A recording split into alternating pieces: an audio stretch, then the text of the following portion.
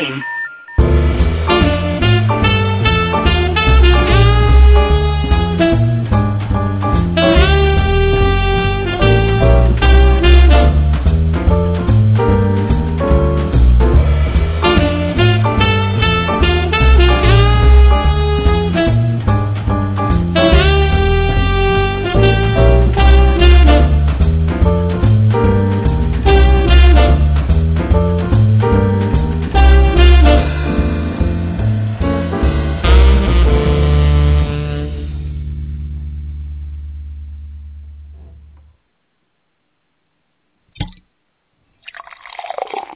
Hey, good evening. Sit down, pour you a cold one, kick it up, and you're listening to Kayak Fishing Radio. I'm Chip Gibson, a tree hugger, and here every Thursday night. Going to get off to a little bit of a slow start tonight. Not a big deal. We got a couple of guests in the chat room, and you guys can log in using any social network thing, Facebook, Twitter, or whatever. You can actually create an account with Blog Talk Radio. Sign in, and you can chat in the chat room. Otherwise, you're just sitting there watching it and listening. But we appreciate that. We appreciate folks that are listening to the podcast later on down the week. But anyways, man, looks like we're in for a good weather weekend. Looks like most of the bad stuff has pushed its way off. Maybe still a bit up in the northeast there, but that should get straightened out about the end of the weekend.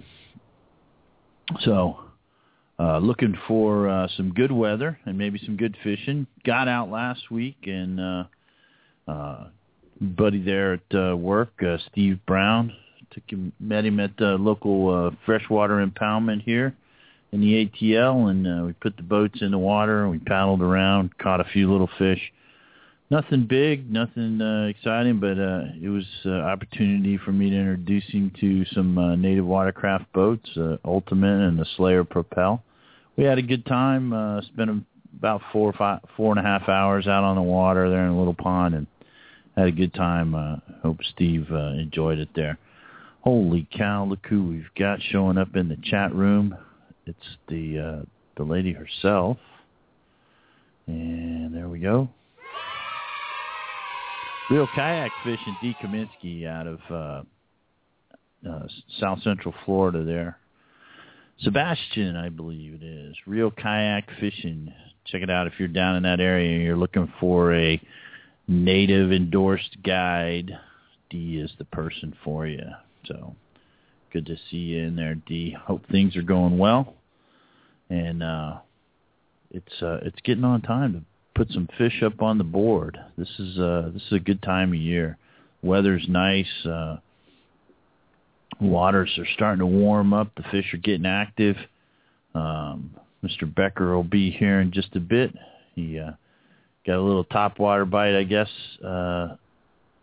earlier this week, or maybe Saturday. Big old giant catfish hit a topwater, so they're getting bold and out there. Hello, Dee. Can you not hear me? Let's see. Are we broadcasting? Hello. I don't think I'm on mute. Uh-oh. Cancel. You can't hear me. Hit refresh. We're here. What's going on here? All right. Maybe we're not getting out. Maybe we have a little technical difficulty. I give up. All right, so let's see what we got. You did 2 times, huh? All right, let me make sure it's not... let me see here. We'll go here. And... okay, 3 times now. You're not hearing me, huh? All right. Technical difficulties. Excuse me while we try it here. Testing 1, 2. Hello. Yeah, I'm getting it there. Oh, Someone has just logged in. I think it's Mr. Becker showing up. We'll see what happens. All right.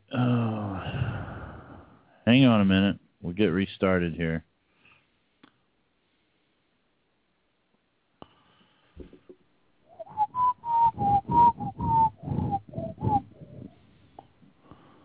Let me see. All right. No.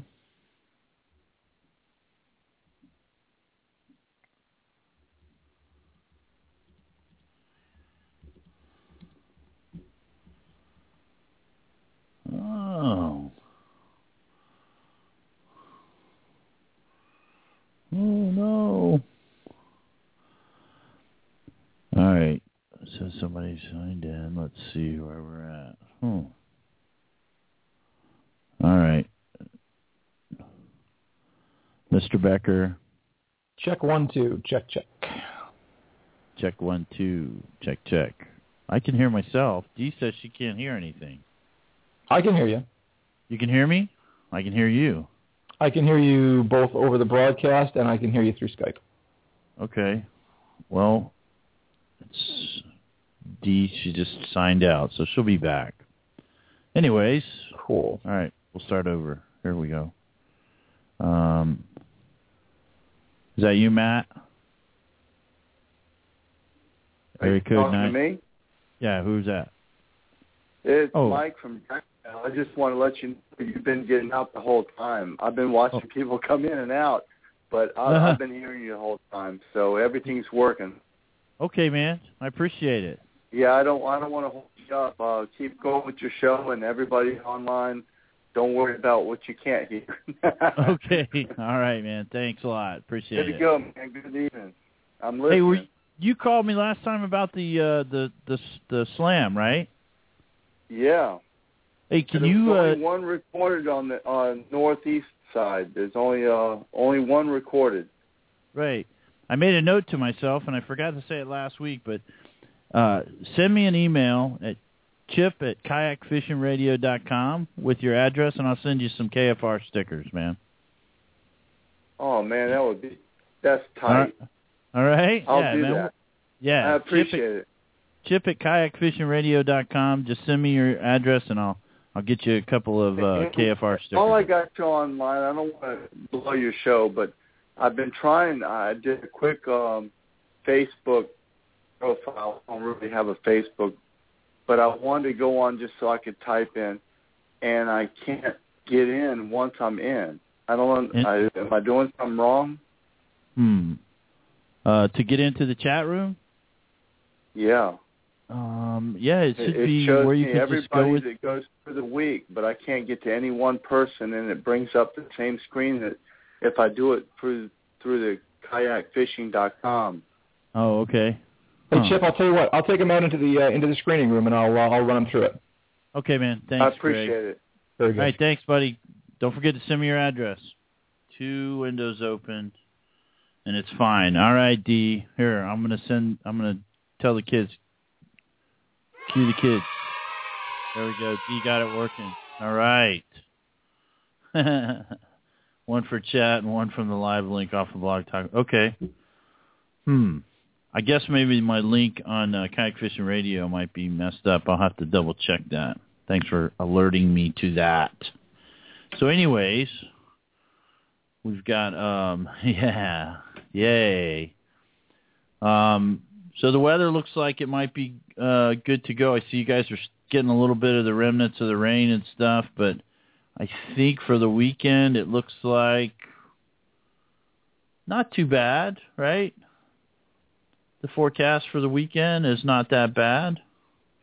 So get out there and do some fishing. Looking at the events coming up, the Big Bend Kayak Classic in Crawfordville, Florida. Sean Blunt invited us, so unfortunately we're not going to be able to make it down there, but folks in that area, if you're interested, Big Bend Kayak Classic, Crawfordville, Florida. Check that one out. That's starts tomorrow, I guess. And then Southwest Florida Kayak Angling Festival in Fort Myers. That's Saturday all day. they'll be at the Fishtail Marina in Fort Myers. And then Sunday, Manatee Cove, Merritt Island, Florida. First Sunday, the Space Coast Kayak outing. So that's coming up. Then the Panama City Kayak Fishing Association has their May social coming up on the 12th. And that looks like about it for early on in the month. So welcome to May. Holy cow, it is May, right? We are already at May 1st, and the weather is changing. Spring is upon us, and hopefully the fishing will get good. I don't know. And now Mr. Becker is still in the conference room there. But good stuff going on. We don't have specific boats here that we push and all, but I do favor a good portion of my stable is made out of native watercraft, and there's a native watercraft owners group that opened up just about a week ago, I think it was. And we already got 252 members in the Native Watercraft Owners Facebook page there. Check it out if you're interested in native watercraft. A lot of interesting stuff going on in there. I think there's actually now a Hobie owners group. It's something how something gets out on Facebook. Next thing you know, everybody wants a piece of it.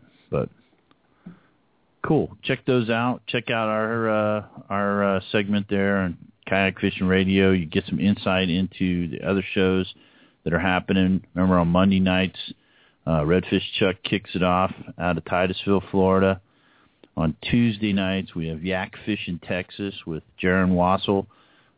He works over there at Austin Kayak in Texas. That show there, if you want to catch it, though, if you want to see it or listen to it live, you got to show up at 9 o'clock Central time, or 8 o'clock Central. That's 9 o'clock Eastern. Don't be fooled by that, sitting there waiting for the show to start. And then on Wednesday, we have our longtime buddy there, Mr. Mark Wheeler, Landing Crew, and he does our Sweetwater show, our low-sodium event on Wednesday nights, and then we come around here on Thursday nights for the Kayak Fishing Radio. Thursdays on Buzzard's Row. A bunch of us just sitting around from all over the country. Yeah, the world. That's right. So, really cool. Yeah, we got native watercraft folks from all over the world. That is pretty interesting. It was really cool seeing some of the folks from Sweden, and like there was one here from, those guys fish a lot of pike and stuff. It's very cool. But yeah, it's amazing that the natives are popular pretty much all around the world. Very cool. So Australia, Canada, yeah, even the Canadians.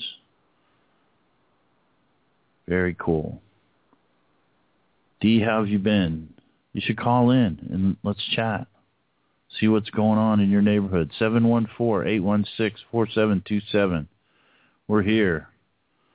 We started a new thing a couple of weeks ago, and tonight we're going to get into it here in just a bit. Mr. Becker comes back on the line, and we're gonna do our tech talk now. We started off at the with our first initial tech talks, and we were talking about electronics in the boat, in your kayak, and how to put a battery in it and put some wiring in there and rig it up for a bottom machine, GPS, and then we got into some lights. Drag, she's trying to cook dinner. Okay. Pull some drag there for the, where is it? Oh, there we go, D. I'm back. How did you? There we go. Running with it. You're live, Mr. Becker.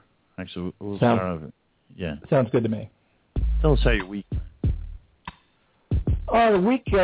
The week had high hopes and high aspirations, and the weather was not as cooperative as I would have liked, but all in all, the weekend was good. Got to get out on the water a little bit.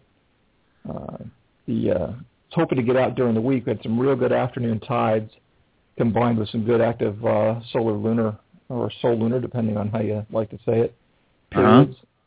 But the one day I could have gotten out there and spent some time, the morning news was talking about small craft warnings and everything else, and I figured, well, discretion being the better part of valor and all that, and I decided not to go out, and Donna and I went down to the nature park by the power plant for lunch. Right. It wasn't quite glass-calm, but it was certainly navigable, and I said to myself, that'll teach you to pay attention to the weather. So yeah, but every other day, there have been 2-foot swells running with that really, really strong wind and out of the south. So it hasn't been much fun. But Robert and I did get out last Saturday and paddle around a bunch out there. I caught one catfish on a paddle tail, moving it faster than I thought they could move. But we were fishing in some pretty tough weather, and then got the wife out on Friday for a little paddle around the bay for a little nature tour. So that was a good thing. Got some time on the water anyway. Time on the water is a good time, man. It is absolutely a good time. Yeah, so I mentioned your catfish experience there. But actually, I think we've got... Is that you, Dee? Yes, it is. Dee! It's you. Dee Kaminsky, Native Watercraft Endorsed Guide out of Sebastian, Florida. Welcome back to the show. Lord and Thank Mistress you. of I missed you guys so much. Yeah. So, I mean, Dee, tell us how it's been going. You had any trips this week? Give us a fishing report. I was listening to Mr. Becker first, so okay. Don't just come to me because I was here, because I haven't been here in a while. I like to hear what he's got to say. He caught a big catfish. Yep, that was it. Did? That was it. It was a big catfish. Do they like freshwater catfish? No, this was a saltwater catfish. Was it like a sail cat or? No, it was not a gaff topsail cat. It was a looked like your basic little hardhead, but hit a 3-inch paddle tail that I was cranking in fast to make another cast, and he came up and blistered it right almost under the surface. And I was actually laughing because I'd never seen that happen before. I thought I had a pretty decent. That's really interesting. Interesting that you brought that up. I did have some time to spend with a pro angler, Justin Carter, this past weekend, fishing with him out of Titusville. He's from South Carolina, and he did a couple of trips up to the Panhandle area and the Gulf Coast, and he said those cats are ridiculous, that they will hit everything and anything. Yeah. And in South Carolina as well. And we don't have that down here in Florida. They'll hit the gulp baits, which I do not fish. But other than that, they're not going to really hit anything unless it's stinky, smelly stuff. Yeah. No, this was a relatively unstinky, unsmelly, but he must have been hungry. And I figured that would be a good sign, because I figured if the catfish were hitting something that was almost a top water, the redfish and trout had to turn on, but they did not, and the wind kind of pushed us back into the bay. So. Yeah. But you said he hit a top water. I missed that. No, I was crazy. I have caught one on a top water. I've caught a gaff topsail cat on a top water, but I did catch this one was a paddle tail that I was reeling in. About 6 feet, 7 feet from the boat. I was zipping it back in to make another cast, and he came up and blistered it right in front of the boat. So. Wow. Yep. Wow. Freaky stuff here in Tampa Bay.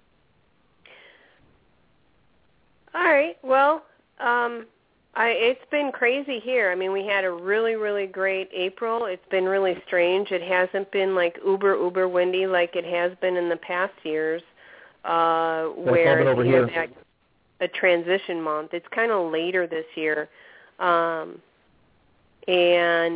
it's also the fishing has been later as well. So fish that I've caught and logged from a month ago, in the beginning of April, are actually showing up now.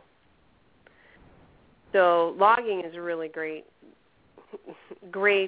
tool. Log it all, learn from them where you caught fish previously, what's going on with, I'm not a tides kind of person, so I don't write any incoming, outgoing kind of tides stuff, but weather-wise, temperature-wise, and whatnot, I mean, it's just a whole month off. I mean, two weeks to a month off of where it normally would be. So if anybody has done any of that stuff down here in South Florida, look at your logs and fish it as if you were late, So you're saying that the action is like it's 2 months late or 2 months early? 2 months late. So like if I found fish April 1, I'm finding them May 1. Wow. Yeah. You think or it's just 2 because weeks, of the long winter or what? I don't know. I mean, if I could only get into the fish's head, then I'd be catching fish left and right. But I just know that the patterns of the pattern of the bite, the pattern of the location, and the pattern of the schools has been later than it's normally been. Wow. Well, it's interesting, and I know Dee. So as long as I've known you, you've always been a big proponent of keeping logs and keeping track of where you saw fish, how you caught them, that kind of thing. You probably have one of the most extensive logs. Any fisheries biologist would love to make copies, I'm sure. But it's going for the rate of $20 million right now. No. See it on eBay. D. Kaminsky's log. Yeah. Right? Hell, if they can sell old underwear from a rock star, I should be able to make some money, right? Yeah, exactly. So, but did you get out this week, Dee, or you catch I've any been fish? off the water for 3 days because of the storms and winds. Yeah, so I'm itching to get out, and I actually was thinking of going tomorrow.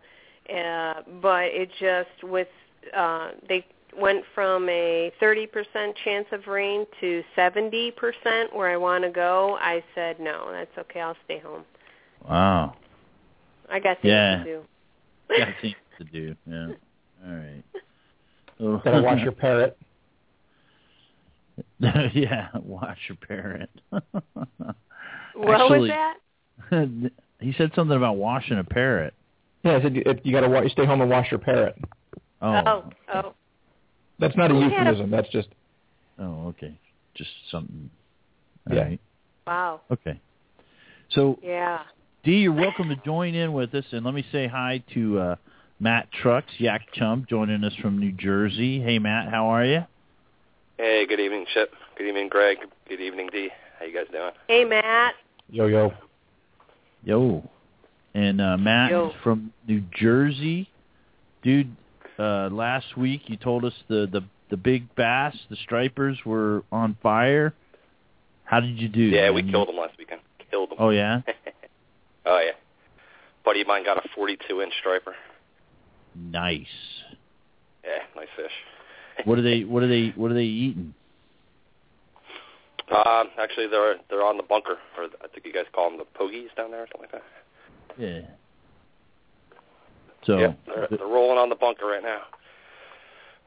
Cool. I don't know what's going to happen after all the rain we got yesterday. We got heavy rain up here too, like 5 inches, and the rivers were so overflowed this morning I couldn't get to work until 1:30 in the afternoon today.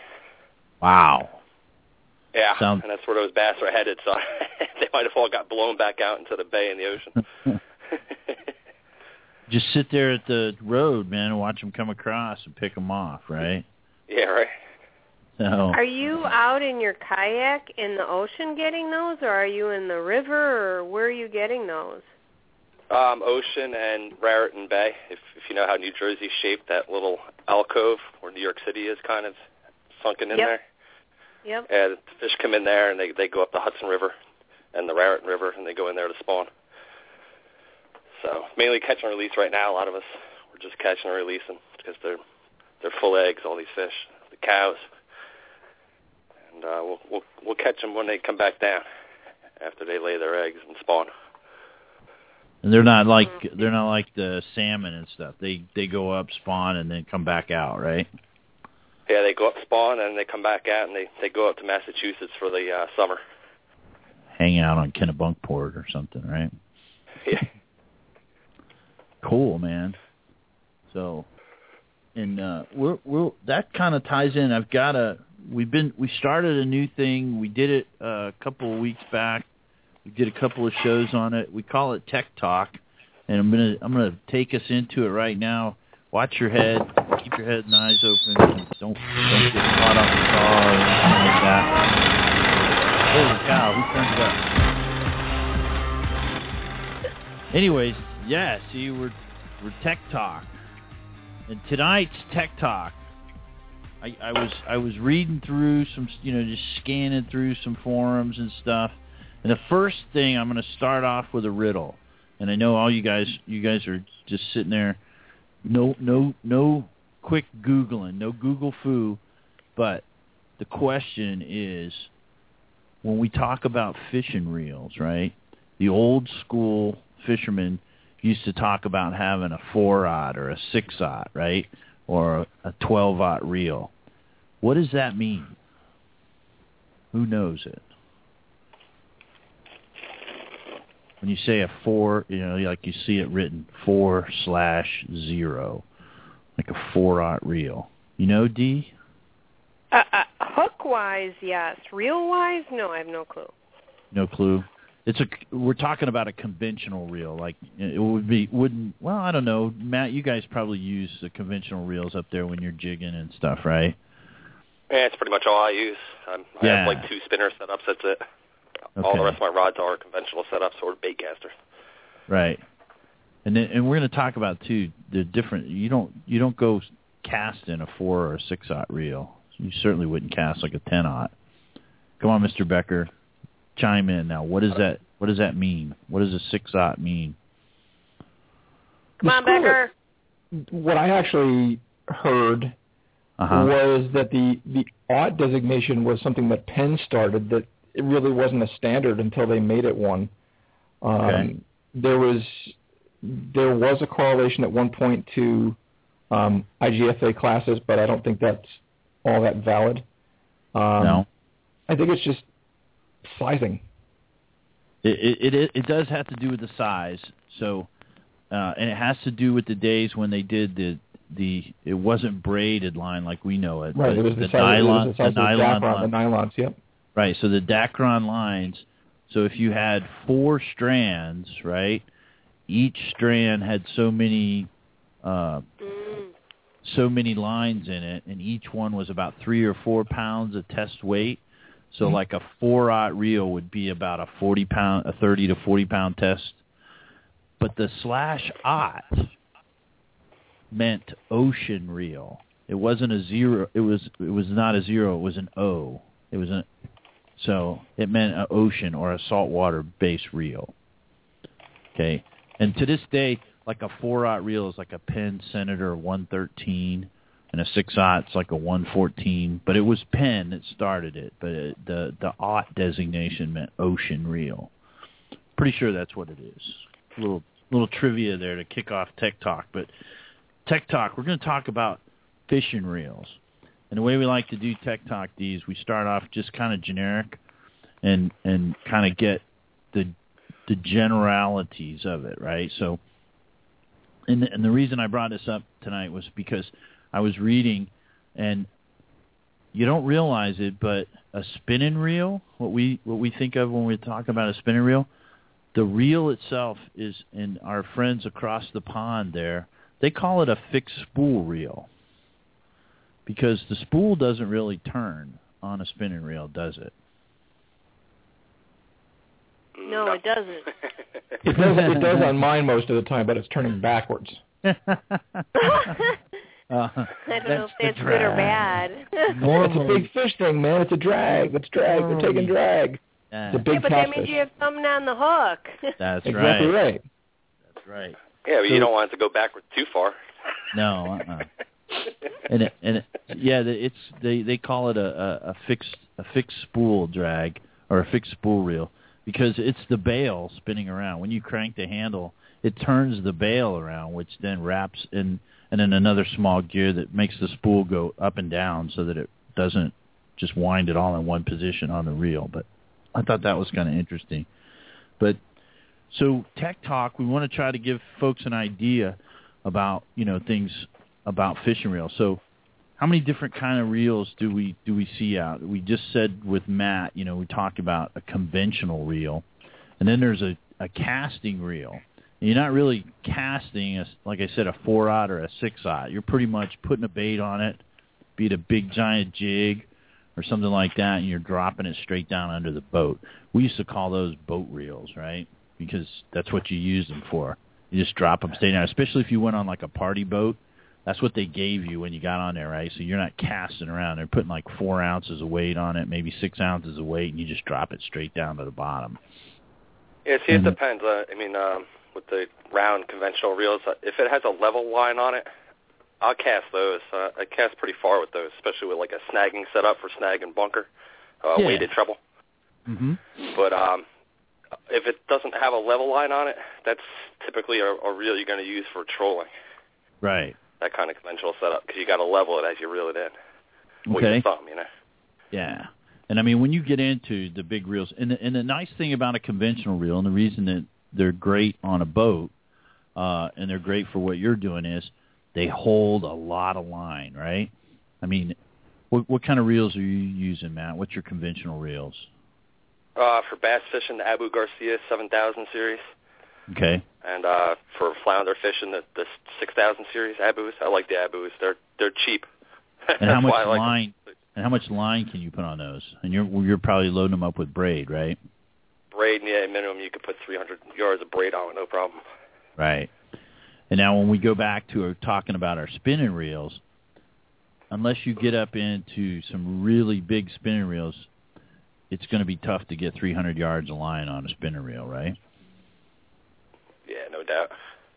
Yeah, so, and then we're going to talk about sizes here in just a minute, but we got our spinning reels.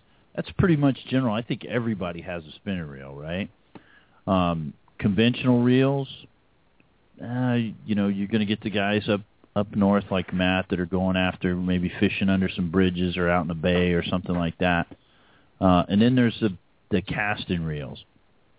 And casting reels, what I'm thinking about are more, like the Shimano Curados, Abu Garcia, the smallest, like Matt was saying, with the level wind. And you can cast that. You got to have a real talented thumb, though. Otherwise, I think Dee's seen me put some bird's nests in some reels that make you just want to cry. No, that wasn't you. Yeah, that was me. When you hook a spook onto your... The casting reels they have today are pretty much seamless with their magnet drag system. If you get a bird's nest in these newer reels, you're doing something really wrong. Yeah, well, to put Chip in a good spot, it wasn't because he didn't cast it properly. He got it caught on his anchor. Yeah. He had a stick pin in there. Yeah, and I hauled back. It back. So there you have it. Caught onto the stakeout pole there. The stakeout pole, and it just was the biggest thing ever, and I never heard anybody swear. So no, he didn't swear. But it was done for the day. Let's just put it that way. Yeah, that one was done, man. That one was done. But it all depends, I've seen a million people just love those reels, and I, for one, would never ever use that because I was so frustrated trying to learn that coming off of like those Zebcos from freshwater fishing. I I don't know what you call those. Is that a conventional? No, but that's actually called a closed-faced reel because it's closed. Yeah, that's a closed. Oh, face. that's the push-button reel. Yeah, that's where I came from for a long time. Oh, probably until I started doing a lot of more fishing up in for walleye and whatnot. You could never pull anything in with those crappy things. So I converted over to spin and did a lot better. But never looked back. The first one you had pink on a Minnie Mouse rod? I have one of those now. What are you saying? It's a Barbie rod. No, I'm kidding. I don't even have one of those. But, yeah, that's the same thing. But I forgot what my point was now. See, you guys threw me off. We were talking about bait casters, and you were saying you went from a Zebco to a spinning reel. But regardless of that, your cast was not based on what you were casting with. It was based on the situation at the time. So I'm just saying that bird. Yeah. There. Absolutely. But I don't like them because I've tried to convert myself. That's what it was. I was going from the Zebco to spin, and then I tried that, and I could not for the life of me try to figure out how to make that thing cast without getting a bird's nest, no matter what I did. So I eliminated that from my arsenal and went straight to spin and just left it there. Mm-hmm. Absolutely. Easier. Totally easier. I mean, in a spinning rod. Now, in a spinning rod, though, there are some nuances to it, or a spinning reel, and we're just going to talk about reels tonight. In another show, we're going to do a couple of shows on this, but it's a gear thing, and it's spinning reels. There's some important things about spinning reels too, and then there's kind of the size thing. Now, I started off with the old trivia with the 4/0 and stuff, and that's old school fishing talk. And then the sizes of reels today. Sometimes when you're out on a boat, and we're talking a motorboat, we're not talking about kayak fishing, but on a boat, they'll talk about kind of refer to the setup as the weight, like if you're on going out on a guided boat trip, they might have 20-pound gear or 30-pound gear or something like that. You might be using a Shimano TLD or something like that, but they're talking about generally the weight as far as the drag capability of the reel, and the drag capability of the reel is usually about 1/3 of the total capability of the reel. So if you're talking about 20, you probably got 60-pound test on the rod. So, but as far as sizes for spinning reels, if you're thinking about using a spinning reel like in the backyard pond, a small impoundment, you're doing freshwater stuff, the size spinning reel there that I'm usually running is probably in the hundreds generally. Now, some manufacturers go with hundreds when they really mean, and they'll go with 10. So I'm thinking like Shimano or maybe a Luz or something like that. They're talking a 500 or a 750 or a 1,000 size reel. Those are your general freshwater reels. Is that you think that makes sense, Matt? D? Yeah, it makes sense to me. Okay. And I'm trying to keep it to where we were talking about reels standing on the side of a pond the other day, and I had a little spinning reel that I use for crappie and bass, and it was a little Luz speed reel, 750. Now, some manufacturers might call that a 75 or a 50, but then the next step up, if you go like we're usually doing inshore stuff, flats fishing, that kind of stuff in a kayak. And generally in a kayak, you can get away with lighter gear because you use the boat as your drag system. And that's when you get into, right? No, I'm laughing because I had to run up to see what my reels were from freshwater fishing, and I pulled a reel out that was a 100.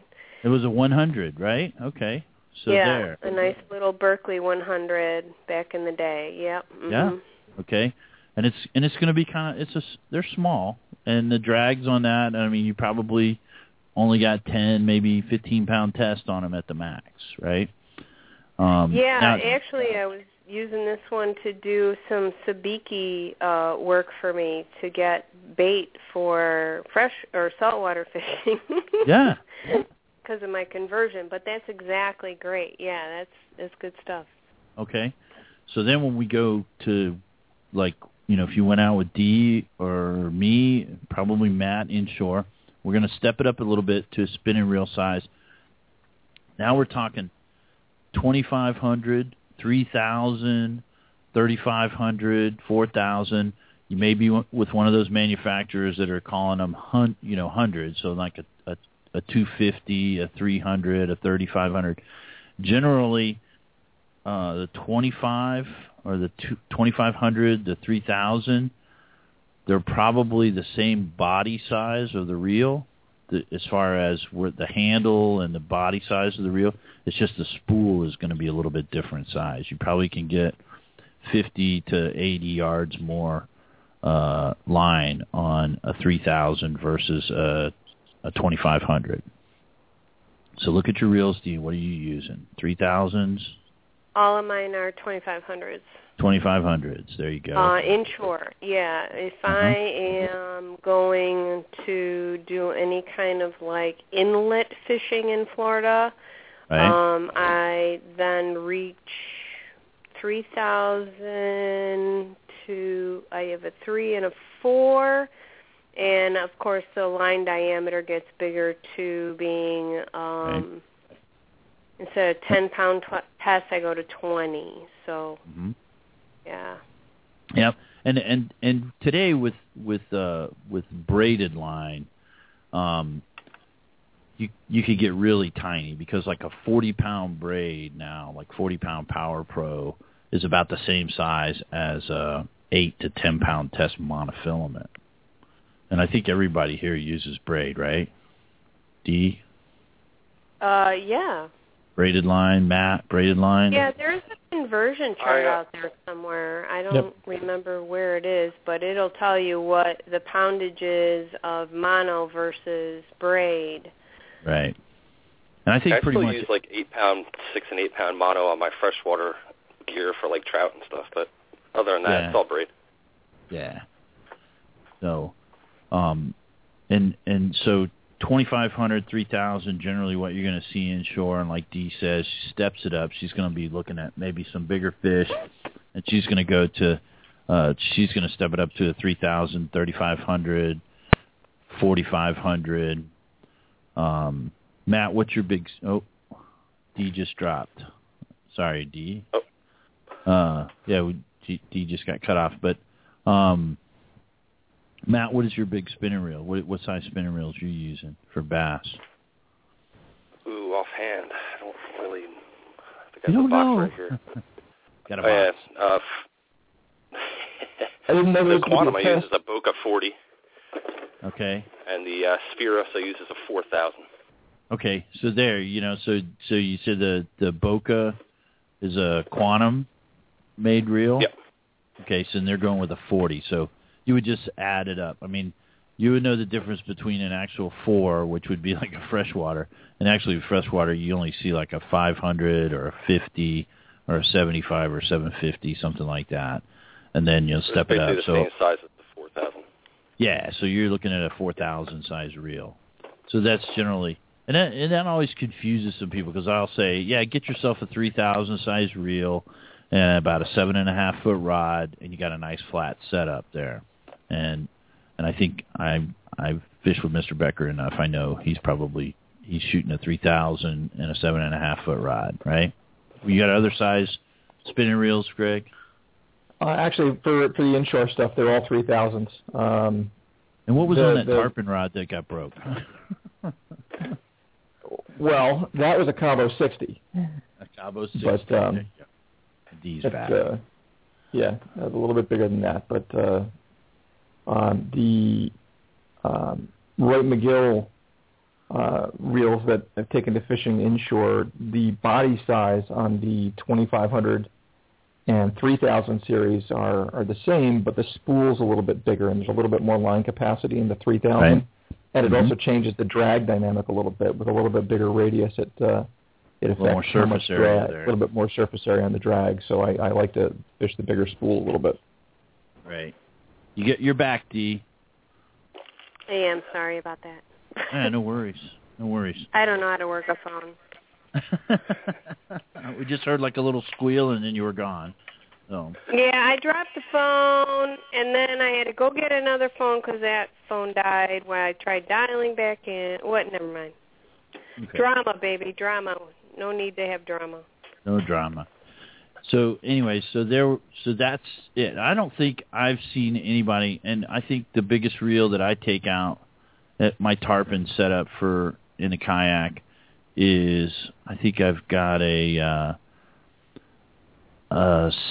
650 Shimano bait runner that I use. Holy crap! You guys are talking about big tarpon? Yeah. No, we just wow. I just said bucket list. No. Yeah, bucket list, right? Come on over. Yeah. A 450. You know what? I got the big tarpon. It's just getting the adrenaline and angst to get out there and get those big tarpon. So I kind of been settled in with those juvenile tarpons. So I'm. Yeah, but the way I'm getting over that is going out with people who have done it a bunch and who actually know what they're doing. And who'll be there with me to keep me from messing it up. So that's the way I'm doing it. Well, I also have to pull the trigger, so. Yep. That's it. And I saw a report here earlier today, Dee, that somebody saw some big tarpon out in the surf hitting up on some mullet schools. So. This is the season, baby. Gonna start coming, yeah. Gonna get those big ones. Anyway, so that's kind of the general setup for spinning reels. The other thing, the little nuances you might find is most of our spinning reels, now the old school style, in fact, I think Penn still makes a 720, which is the old style where the bail and the way it works, the spool is actually inside of the bail. And most of the ones you see today are what they call a skirted spool. So where the line is on the spool, then there's like a little skirt underneath. And what's really nice in a kayak, and I found, is that if you're fighting a fish and you need just a little bit of extra drag, you can just kind of cup your hand around that and put a little pressure on that spool and add a little bit to it. Be very careful, though, because especially if you're using heavy braid, if you've got a big braid on a rod, and the rod is generally, like the rods I like to use are 7.5 foot, and they're generally set up for about a 6 to 15 pound weight, which you put about 15 pounds of drag real quick with your hand on the spool, and you'll break a rod. No problem. Ouch. Yeah, you can do that. No problem. Or if you let the rod tap on the boat somewhere, you get that. Or if you've had a rod sitting in a rod holder with a weight on it and it's been slapping against the side of the rod, now it's got a little stress fracture in it, and you're going to get a problem there. But so yeah, skirted spool, that's generally how they're most made now. Then you can add a little bit of drag there. The other thing, and we'll take a consensus real quick, how many people spin the lever, the handle on their spinning reel to close the bail? Anyone? Matt? Absolutely not. Becker's like, no, don't do that. That is the biggest no-no ever in my book. Yeah. Especially with you might as braid. well just tie a knot in your line by hand. Yeah, especially with braid. Especially with braid. You're setting yourself up for some great wind knots. Well, that's the funny thing. I go out with so many people, and I explain to them how to avoid the situations, and they just don't seem to listen every time. And it's funny when they go, "Oh, no, I didn't do that. And I go, "I know you did that. I just watched you, and I saw you create that knot." Yeah. And oh, no. Yeah, okay. It's so cute. It's awesome. And awesome. And then the other thing is, you got a fish on, it's taking drag, and you're going to wind against the drag, right? Oh, God. No, let's not do that either. Okay, if the fish is pull and drag on the reel, and you just where is it? But it makes a really cool noise. Yeah, it sounds like this. Yeah, but the noise. Yeah, there it is. But see, that's the funny thing is the noise sounds the same whether they're cranking it or if the fish is dragging it. So you just tell them if you hear that noise, don't crank. That's right. Well, don't reel. It goes a lot faster, that noise. When goes a lot faster? Yeah. Sounds good on video, but when it's your reel and your client is ripping up your reel, you're just like, stop! Yeah. If you hear that noise, don't reel. When it stops like that, the fish slows down. That's when you're going to take up some time. I like that. All right, stop. All right. So we don't wind against the drag on any reel, but especially on a spinning reel. And the reason is that if it's taking drag, that line is coming off the reel, and you're taking the bail, which normally puts the line back on the reel, and you're just twisting that line up. In fact, when I had my motorboat and I was up taking trips out of Pensacola, if I had somebody who was winding against the drag and I knew it was going to happen, and of course you have your boat rods, right, that you take out there for a trip, but I would just let all the line out. Just open up the spool and just let it spool out. No lure or anything on the rod as we're driving back in, and just let all that line go out, and then reel it back in so that it would be straight because it would take out all the twist. But you can't really do that in a kayak because you're not going fast enough. But sure you can. Huh? Yeah, I guess sure you could. Actually, I do it frequently. Do you? You just cut the line off, let it go if you know that you got a little twist in the line? Yeah, that is one way to get out. With the tactical angler clips, every 4 or 5 trips or so on the way back in, I'll just let a bunch of line out, whatever is on the spool, and just let it out and let it untwist and then reel it back in. Get the twist out of it, yeah. Yep. So you just want to let all my line out on my reels too, but that was only because I forgot I left the bail open. Too, but I put a teardrop weight on there. Put a little teardrop on it? Yeah, give it a little bit more tension and just let it go. Maybe I shouldn't even put the teardrop in. I'll just let the thing out. Now, I've always heard that I just would cut the lure off, and then once you got the line in the water, the friction would be enough to just pull it off, and you could leave the bail open. Oh, Lord, I've learned from many boat captain guys that is definitely not enough. Not enough. Really? Huh? Yeah, you want a light, something light. Well, actually, the teardrop is probably too much, but I haven't had any problems since I was using it. It was just a thought. But like Mr. Becker said, yes. The tactical angler clip? The clip might be just that amount of weight just to keep it flipping over. Yeah. Yep. Yeah. Oh, cool. Well, that was we'll kind of wrap up Tech Talk with that this week. We're not going to get much into it, and then I've got a list of what I thought would be, if you're going along and don't get me wrong, but you go to a big box store and buy a no-name brand reel, and if you don't want it to last very long, then that's the reel you want to buy. But typically, spend a few extra dollars on a nicer reel, and you'll have something that'll last longer if you take care of it. But the names that I usually look at are like Shimano, Daiwa, Penn, Abu Garcia, Quantum, Mitchell, Okuma. If you want to really get crazy, Luz is not bad. Accurate, Van Staal. Now you're talking some real money there. You want the Ferraris. I don't know. I've got a couple of reels. I think the most expensive reel I've got is about $150. I don't know if I could fish with a reel that costs $1,000. Not on a kayak. Where you might drop it over the side, right? Yeah, the reel throws in the water. Yeah, exactly. You're so low to the water. And then some other things, too. That you bring up a good point there, Matt. look for reels like the new Penn Spin Fishers, the new Daiwas. They have waterproof bodies on them. As long as the screws and all that are in them, they're waterproof. And waterproof drags, things like that. And then maintenance on them. We'll talk more about that in our next show. But any other comments? Dee, you're out there with guiding trips and stuff like that. I mean, just generalize on a spinning reel.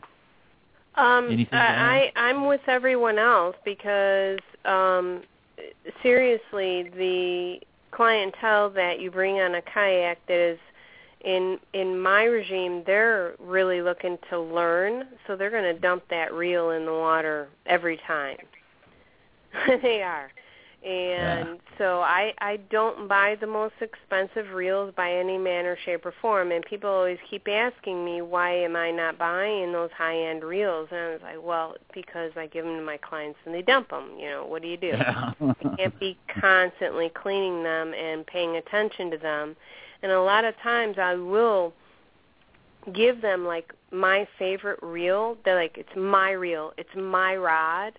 But I'm so in the moment that I'll say, okay, take mine, do this, blah, and then boom, it's dumped. And you're like, oh, crap, I shouldn't have done that. So I'm literally fishing a $60 reel every single time. I mean, there's no expense in there in any manner, shape, or form. I mean, it's gone in a year. Oh, and maybe if I'm lucky, it'll last 2 years, but it's rare. Speaking of $60 reels, Amazon.com had the Sabalos reels for $60. So that's normally about $100 reel. But no, that's still a good reel. And I mean, if it's going to be in the water and stuff, you know, it works, dude. I'm pulling out 46-inch redfish on that reel. So I'm not complaining. You know, if it's me or if it's the reel, I don't care. It's working, and my clients are pulling them out.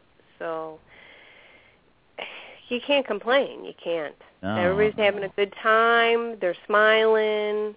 They're enjoying the sunshine. They dumped it in the water. I'm going, okay, no problem. It'll work, right? Right. Okay. Matt? Yes, sir. Last comments for spinning reels before we go take... all I can say is, just take care of your stuff. It'll last forever. A little rinse down after you're fishing. A little WD-40, wipe it down. It'll last you a lifetime. Dee likes grease. Do you use the real butter? Anybody use the real butter or line butter? Any kind of conditioner for their line? I wanted to start using that kind of stuff this year. I just usually always took a WD-40, put it on a rag, and just wipe the body of the reel down just so you don't get the paint corroding off. Yeah, Inox is definitely worth the money you'll spend on it. Yeah. Yeah. And that's IKNOT, is that what you're saying? No, INOX. INOX, okay. Yeah, and what's really great about Inox versus, I'm not knocking WD-40, I use it for a long time, and it's a thin product to be able to get into places in the reels and stuff, and it's okay for the lines and stuff to a little bit, but the Inox is actually made from food-grade materials. So it's got an oil base to it that is natural, and it'll keep your reels going for good. It doesn't, the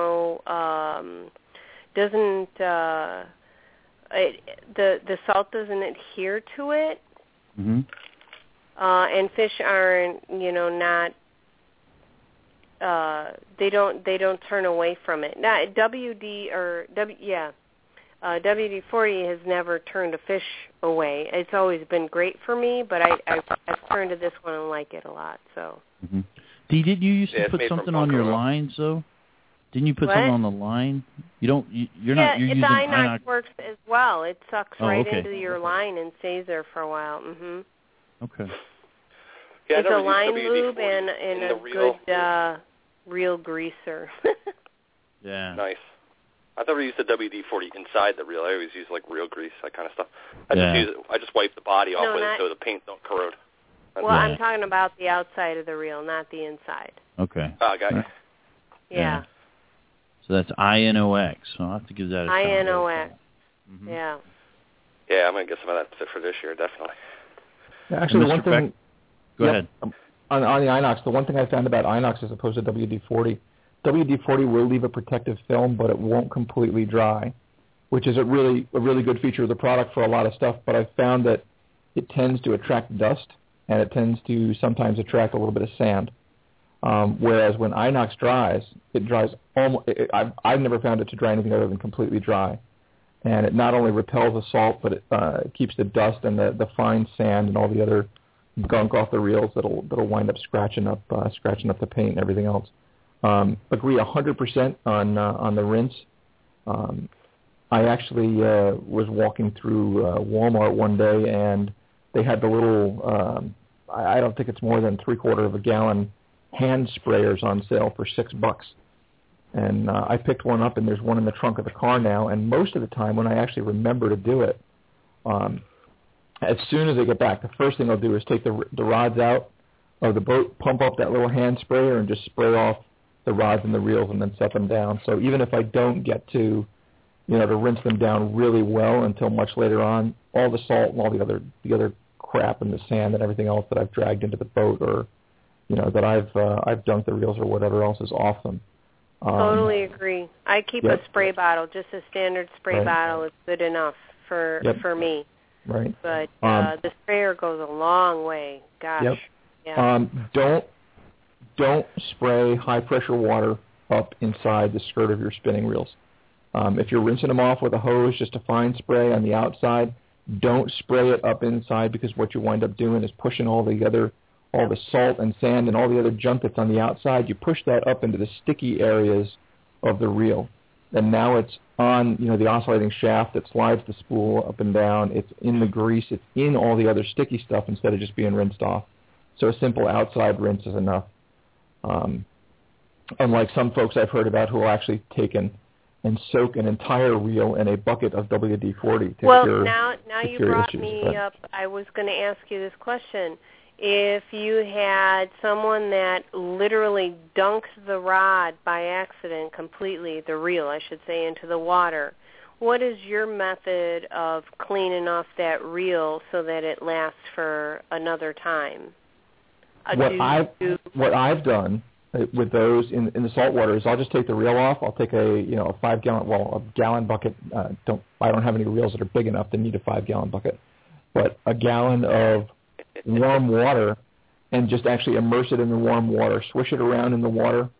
The difference for me, I talked to somebody who worked in production about how they rinse production parts to keep them really clean.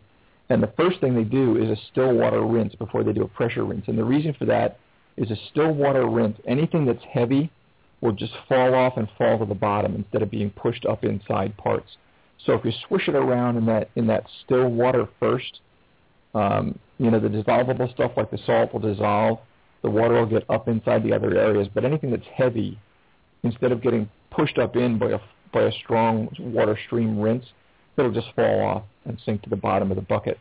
Then you can let the reel soak for a few minutes, take it out, pour all the water out, spray it off, dry it, Inox it, and that should be good.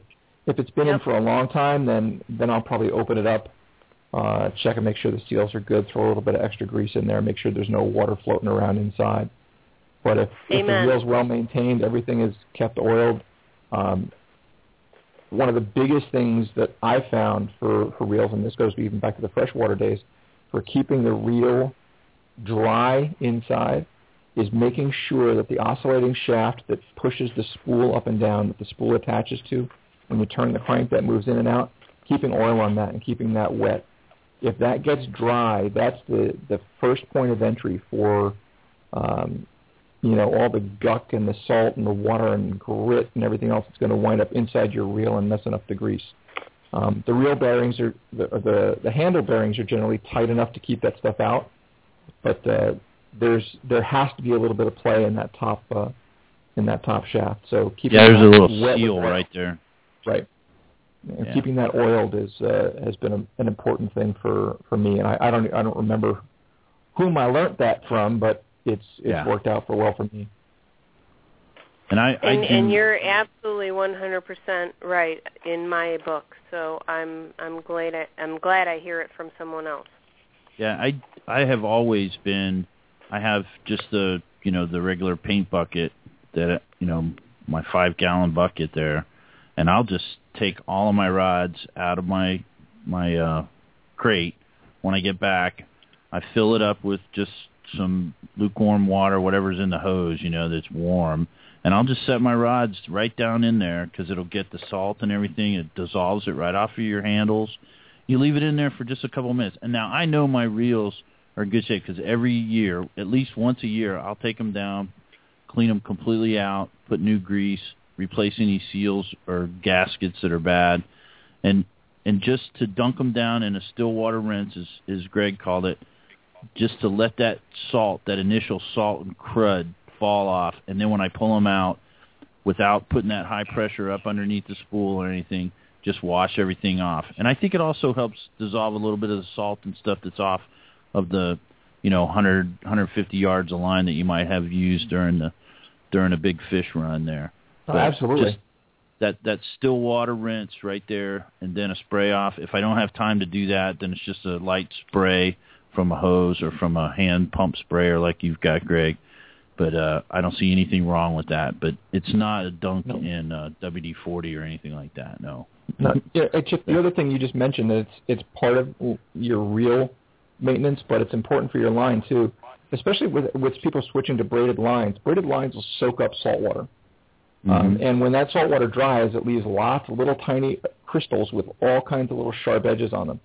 If you consistently rinse your reel and rinse your line with fresh water to get that salt out of there and to get those salt crystals out of there, you'll see your line color stick around a lot longer, and I think you'll see an improvement in how long your braided lines actually last. For most braided lines, the solid fusion type lines don't tend to absorb water as much, but your basic Power Pro, Ohiro, any of those fins, any of those braided style lines, those little salt crystals are amazingly sharp when they're rubbing against each other and rubbing against the fibers in your line. So that goes a long way to helping maintain your line integrity as well. Cool. Well, most excellent. It was a great tech talk this week, and next week we'll continue chatting about reels. We'll talk a little bit more about putting them onto a rod and maybe the style. There's some new styles of guides and stuff, and we'll go through that. And I want to thank everybody for joining us on Tech Talk. And we're coming around to the top of the hour. Wasn't that fun, Dee? How you like Tech Talk? Wow. Yeah, it's been a while. It was awesome. I miss you guys. Yeah. All right. We miss you too. Hey, and so we're at the top of the hour, so we're going to go down the list and see what the game plan is for the weekend. I don't know. The weather looks good up here, so I might find me some fresh water, some sweet water to go attack. But, Dee, ladies first, what's your game plan for the weekend? Okay, well, my betrothed is returning tomorrow. Winds are not favorable, so I'm excited to not be on the water and pick him up from the airport. Saturday and Sunday usually take weekends off. Got nothing going on, but that's good because Cinco de Mayo is the 5th. I have nothing going on really until the 6th with the charter, the 7th with the charter, and the 8th with the charter to kill me for a 3-day-in-a-row body slam, if you want to put it. So that's what I'm looking forward to, is taking care of some people that have been looking to catch some bull reds that I've been on for a couple weeks now. So hopefully that'll pan out. So busy. And, whoop, I don't know what else to tell you. Awesome. Oh, and Mother's Day is around the corner. So Mom's if any Day of you want to buy me a really, really great reel for Mother's Day, I am all for it.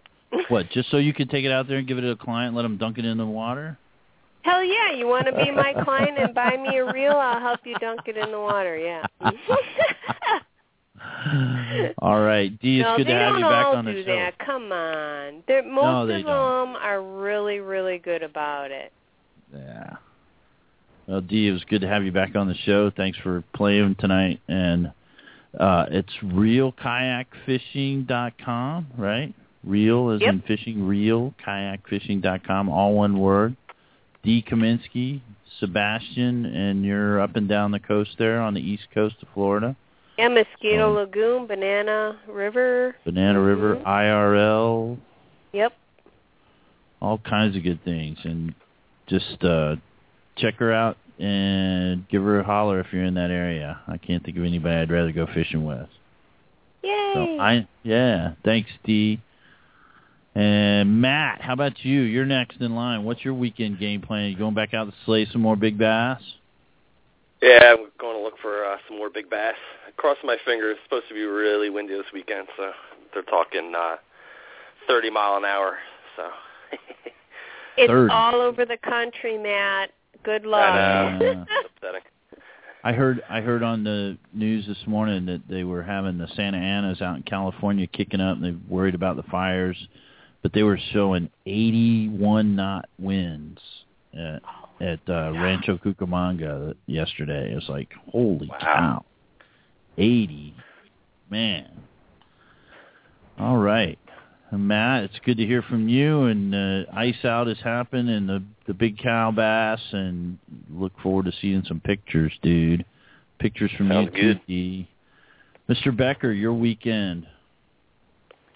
Actually, Junior Fly Reel here is signed up for a fishing event over in Madeira Beach on Saturday morning, so we're going to go over and play around over there for a little while and see what the day brings. Sunday is going to depend on the weather. They're talking about it being fairly windy as well. I'm hoping that the month behind trend is working over here too. I am still, Chip, enamored of all those cobia we saw, and I've been hard pressed not to launch out there again and just go out and look for them and see if they're still floating around. I can't imagine they would be, but every time I go past and I'm not out on the water looking at them, I'm convinced that means they're there. So that means they're there. I think I'm gonna have to do that again. Yep. So, is it time yet for an update on the junior fishing thing yet, or should we hold off? There hasn't been it hasn't been formally added to the website, but either way. Either way, were both of the names accepted, or? As far as I know, yes, they're both they've both been added to the team, so you can mention that. Go ahead. You're the pro staffer. Cool. So I've had the privilege of being associated with Native Watercraft and their promotional staff team, and after a lot of conversation that's gone on, Native is really committed to not only the current generation of people who are fishing, but to supporting and bringing the youth of our kayak fishing family into some more fishing. And Woody Calloway and the crew at Native have announced and started the Native Kayaks Junior Fishing Team. It's made up of kids by invitation who are out there fishing in kayaks, who are doing well and promoting the sport to their peers, representing the sport well, not only with kids but with grown-ups as well, and who are out there in the community doing things in the fishing community that represent it well. And I'm really happy to be able to say that I've been allowed to mentor and sponsor two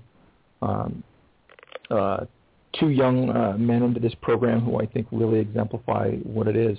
One of them happens to be my son Robert, who's 11 and is really tearing it up. The other is a young man I met a couple of years ago, and I've had to absolutely. Well, hey. Don't wear the kids out, because the other one is a young man who I started fishing with a couple of years ago, and have been privileged to watch continue to develop not only into a fine fisherman, continue to develop into a fine fisherman, but a fine accomplished young man as well. and that's Bradley Gibson. So, yay! Absolutely. I think they'll do a tremendous job, not only representing native kayaks, but certainly representing kayak fishing and the youth in our industry in general. So I'm proud to be able to talk about that here. Fine. That's great. I appreciate the effort, man, and I know Brad does too. Being, fishing the AFWC for 2 years now, and Dee's had I hope that she considers it a privilege to get to fish with the young man. But oh my God, yes. And you guys come down here anytime, and we're fish on, seriously. And Dee is Mr. Becker, you can come too. Oh. And Dee is a native endorsed guide as well. And Absolutely. Matt, we'll throw you a bone. Matt is a pro staffer for Jackson Kayak, so everybody gets another fine kayak manufacturer in the industry. That's right. Indeedy. So, Edie. Party! So, there we go. All right, so that's about it for tonight. Man, we had a great time, and we kind of blew through an hour and 15 minutes. Thanks, everybody, for showing up. And if you're listening to the podcast, we do it Monday nights, Tuesday nights at 8 Central. Wednesday nights, a little bit of freshwater talk, and then we're back around here on Thursday nights for Buzzard's Row. Matt Trucks, Yak Chum, Dee Kaminsky, Real Kayak Fishing, and Mr. Greg Becker, the man with the golden voice. Thanks all for being with me tonight, and we'll see you next time. Good night, all. Tight lines and take a kid fishing.